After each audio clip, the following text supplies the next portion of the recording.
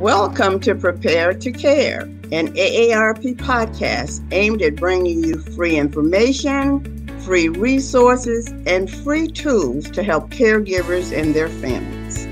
I am your host, Charlene Hunter-James, and thank you for joining us. An AARP report shows scams targeting our 50-plus community continue to go up. Federal data shows the highest ever year-over-year rise in fraud reports between 2019 and 2020. Many of these cases do not get reported, as you can imagine.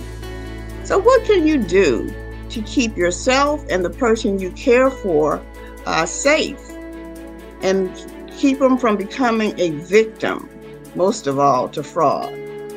Here to talk to us and to offer some tips is Jennifer Salazar, Texas SMP Program Director with the Better Business Bureau Education Foundation. Welcome, Jennifer. Thank you so much for having me today. So let's get started. Scams. We know that's a big problem that we're seeing across the country. So first of all, tell us what types of cases are our seniors seeing and caregivers falling victim to? Absolutely. We are seeing so many. In fact, anyone of any age can fall for a scam. And according to AARP, the more you know about a scam, the 80% less likely you are to fall for a scam. The biggest scam we're seeing right now is COVID scams, because scammers follow the headlines and they take something that is real and turn it into a scam. For example, a lot of people are going to get their vaccines and they're very proud and very excited about getting the vaccines. But they're posting their vaccine cards on social media like Facebook and Twitter. And the biggest thing is, please don't do that, because the bad guys, the scammers, are taking those cards. They're making more copies of these cards and they're selling them. Now, why in the world would they want to sell these cards? Because they're making lots of money. Because some people need these cards in order to go to work or to travel or even to go to school. And instead of getting the vaccine, they want to pay for the vaccine card so they don't have to go get the vaccine. We're also seeing fake vaccine surveys. Say if you went and got a vaccine and you get an email, and the email is from one of the manufacturers of the vaccine asking you questions like your address, your social security number. That's not the real vaccine maker. It's a scam. And when in doubt, check it out. You can always call us at the Better Business Bureau. But we're seeing even more scams than that. For example, does your phone ring all day? Yes. Mine rings all day. And have you ever received calls from Social Security? I know that I have. It's not really Social Security. And you can't always trust your phone anymore, because scammers have a magic trick called spoofing. They can change your caller ID number, any number they want, in your caller ID to make it look like it's a real government number. They even make it look like it's Medicare. And did you know when President Lyndon B. Johnson signed Medicare into legislation, that was his one for fraud protection back in 1965, is Medicare's not going to call you on the phone. You're going to get a call from the Queen of England or Elvis before you get a call from Medicare, because it's not going to happen. But even worse, they take it a step further. They're calling people now saying, are you in pain? You might qualify for a carpal tunnel, glove, or a back brace, or even worse, a cardiovascular genetic test that they can mail to your home. This is actually one of the tests that they mail to one of our consumers' homes. And these are all scams. And the one thing that they have in common, they want either your Social Security number or your Medicare number. Why? Because the Medicare number is worth at least $30,000. That's right. Scammers have ways to build a Medicare system, unfortunately, and make lots and lots of money. It's so important for our caregivers and the greatest generation of Americans and individuals to know what to look for these scams. And it usually all starts with the telephone. Don't trust your caller ID. And it's okay to be rude and to say no and to hang up on people. Well, Jennifer, we know that word of mouth is key when it comes to fraud prevention, but we also want to make sure that sometimes we know that word of mouth can also be a scam itself. Absolutely. So talk about, how do we validate information that we may have received via word of mouth or in some other manner? That's a great question, because so many scams start off with the truth and then they turn into a scam, because we all know a little bit about something, right? Yes. Like COVID. And now we have all these COVID scams. The best way to verify things is if you get a telephone call and they call you, more than likely you need to have your red flags on. If they ask for money, if they ask you to verify your social, your Medicare number, your address, that's red flags. Now, if you call someone, if you take the initiative to call someone, it's usually okay. But if they call you out of the blue, unsolicited, usually that is a warning. Also, you can't trust your text messages or your emails anymore, because it might be fraudulent as well. For example, if you get an email saying that your package is delayed and click on the link for more information, guess what? You didn't even order anything. If you take your mouse or your cursor, just your simple mouse, and put it over the person's email address. For example, if it's from, your favorite store, if you put where it's from, take your mouse, put it over that email, wait 5 seconds, and the real email address will appear. So that's one way to save you from fraud, is just by taking your mouse and putting it over where it's from. So that way you know if it's really that company you ordered the merchandise from or not. But never give any of your personal information away, especially for surveys. We get a lot of people that get telephone calls offering them a free survey. Or what about those robocalls? Did you know definitely. Exactly. Did you know the state of Texas was #1 in 2019 and 2020 for the most robocalls in the nation? And all they want on those robocalls, they're trying to verify if you're a live human being or not. Because what they're going to do with that is use that for later scams. And a lot of people like to use the robocalls, a lot of scammers, because it's pennies on the dollar. You can make thousands of phone calls with really no money at all, just trying to get someone to pick up and verify that you're real or not. Like press 1, press 2. It's just verifying if you're real. So the best thing is let it go to voicemail. Okay, so if I want to develop a plan to keep from being scammed, what would be some of the key things that I need to kind of write down in my checkoff list or my poster board? Absolutely. So the first thing is communication. Have a script by your telephone, because a lot of times we're caught off guard. Scammers don't work, around the clock. They even work holidays. So they'll call you anytime and you might not be ready. So have a script. It's okay to say no. Hang up the phone. Don't give out any of your personal information.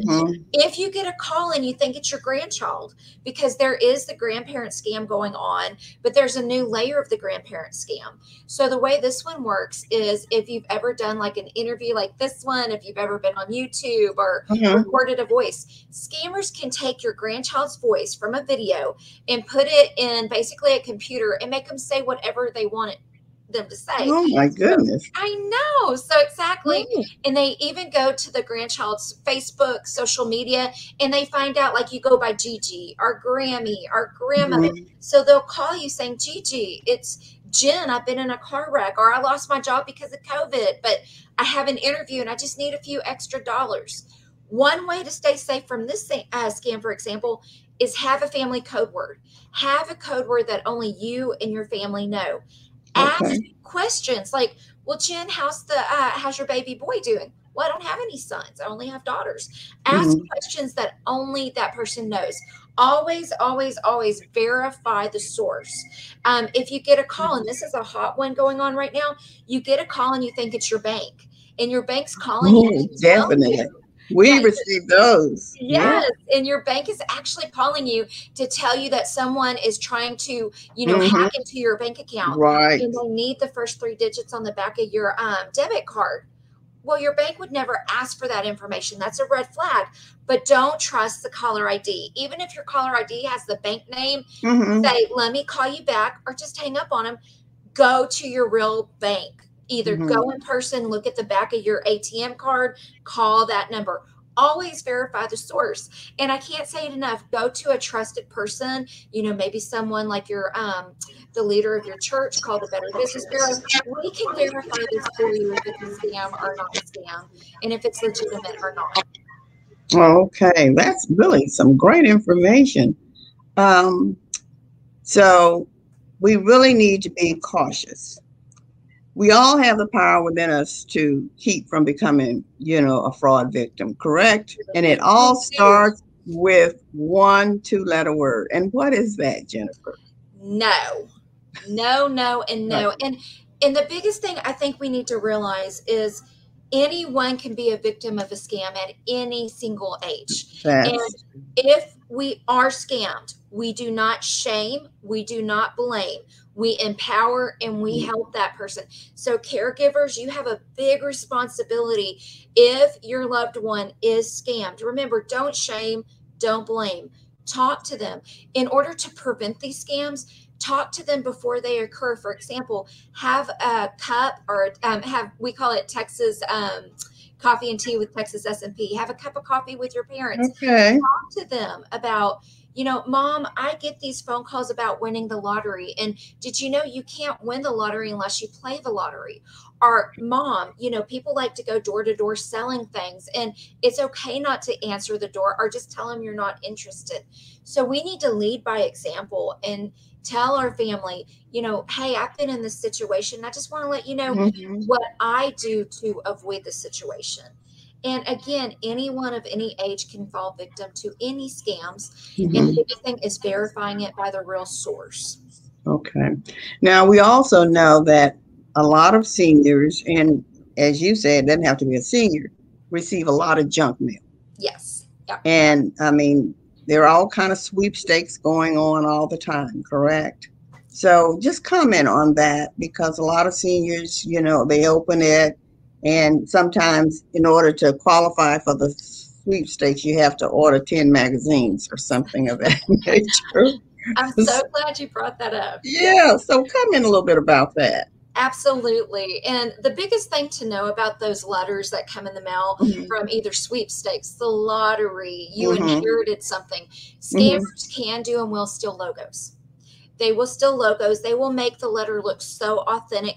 They may even use the real address of the place where you won the funds. But the biggest thing to know is, in order to win, you have to play. Not only that, if you win anything, you shouldn't have to pay anything to collect that. One of the biggest ones is the Publishers Clearinghouse. There's very big rules that you have to, adhere by to if you win that sweepstakes. If you get a telephone call saying, we're about to come record you, you won millions of dollars, we want to make sure you're ready, but you just need to pay the taxes on your winnings, that's definitely a scam. If you get it in the mail saying that you owe this much money, it's definitely a scam. If you've just recently lost your spouse, significant other, loved one, and you get a bill in the mail saying that they took out a second mortgage, they bought a brand new car, also be suspicious of that as well, because unfortunately scammers not only follow the headlines, they also follow the obituaries and try to prey on people that just lost a loved one.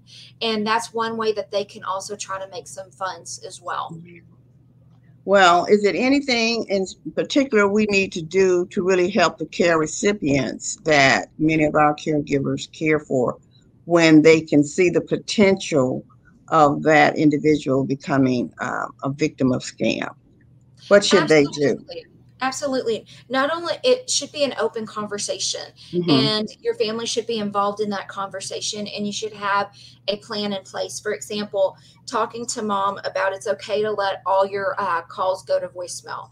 Talk to your mom or dad or whoever's actual phone company, like their cell phone company, about RoboBlocker. Talk to them about, Scam Blocker as well. And there are some free apps out there to stop a lot of these phone calls from coming in. Also, read their mail. Look and see if they're getting Medicare summary notices, which is from Medicare, or explanation of benefits, which is from insurances. If something doesn't look right, question it. For example, if your mom is 84 years young and she had a pregnancy test, you need to question that, because that is definitely an error with the insurance, which can be fixed. Also, look for anything that comes in the mail that your mom or family member did not order. Like if they're getting diabetic strips, they didn't order that. Or if they're getting credit card offers, things that they didn't order. Check their credit reports at least once a year to make sure there's nothing on their credit that doesn't look right. For example, a long time ago, I know I grew up in Beaumont, Texas. My dad used to use his Social Security number to pay the light bill because that was his account number, was his social. It's not like that anymore. So the biggest thing is telling our parents and telling our loved ones, especially us as caregivers, we don't use our social for things. That can save them from a million scams, because this is a generation that grew up giving their Social Security number out to everyone. It's not like that anymore because of identity theft. So the biggest thing is just watch out for these signs. And I'm going to give you some red flags right now. So one is unsolicited phone calls, mail, text messages. If you get any of those just out of the blue from someone that you've never heard of, or a family member or a loved one you haven't heard from in years, that's a red flag. Another red flag is anyone calling, texting, emailing you, asking you to verify your address, your email address, your Medicare number, your bank account information. Anytime somebody asks you for confirmation, especially if it's unsolicited, that's a big red flag. And the final biggest red flag that we have is if anyone asks you for a payment. If someone calls you out of the blue and asks you for gift cards, wire transfer, Bitcoins, cash, credit, that's a huge red flag. And in 2020, the FTC, the Federal Trade Commission, saw a 50% increase in the romance scam because we are socially isolated right now. And that scam is basically when a person is targeted by someone that's acting like a loved interest that they never met in person. And that scam is up 50%.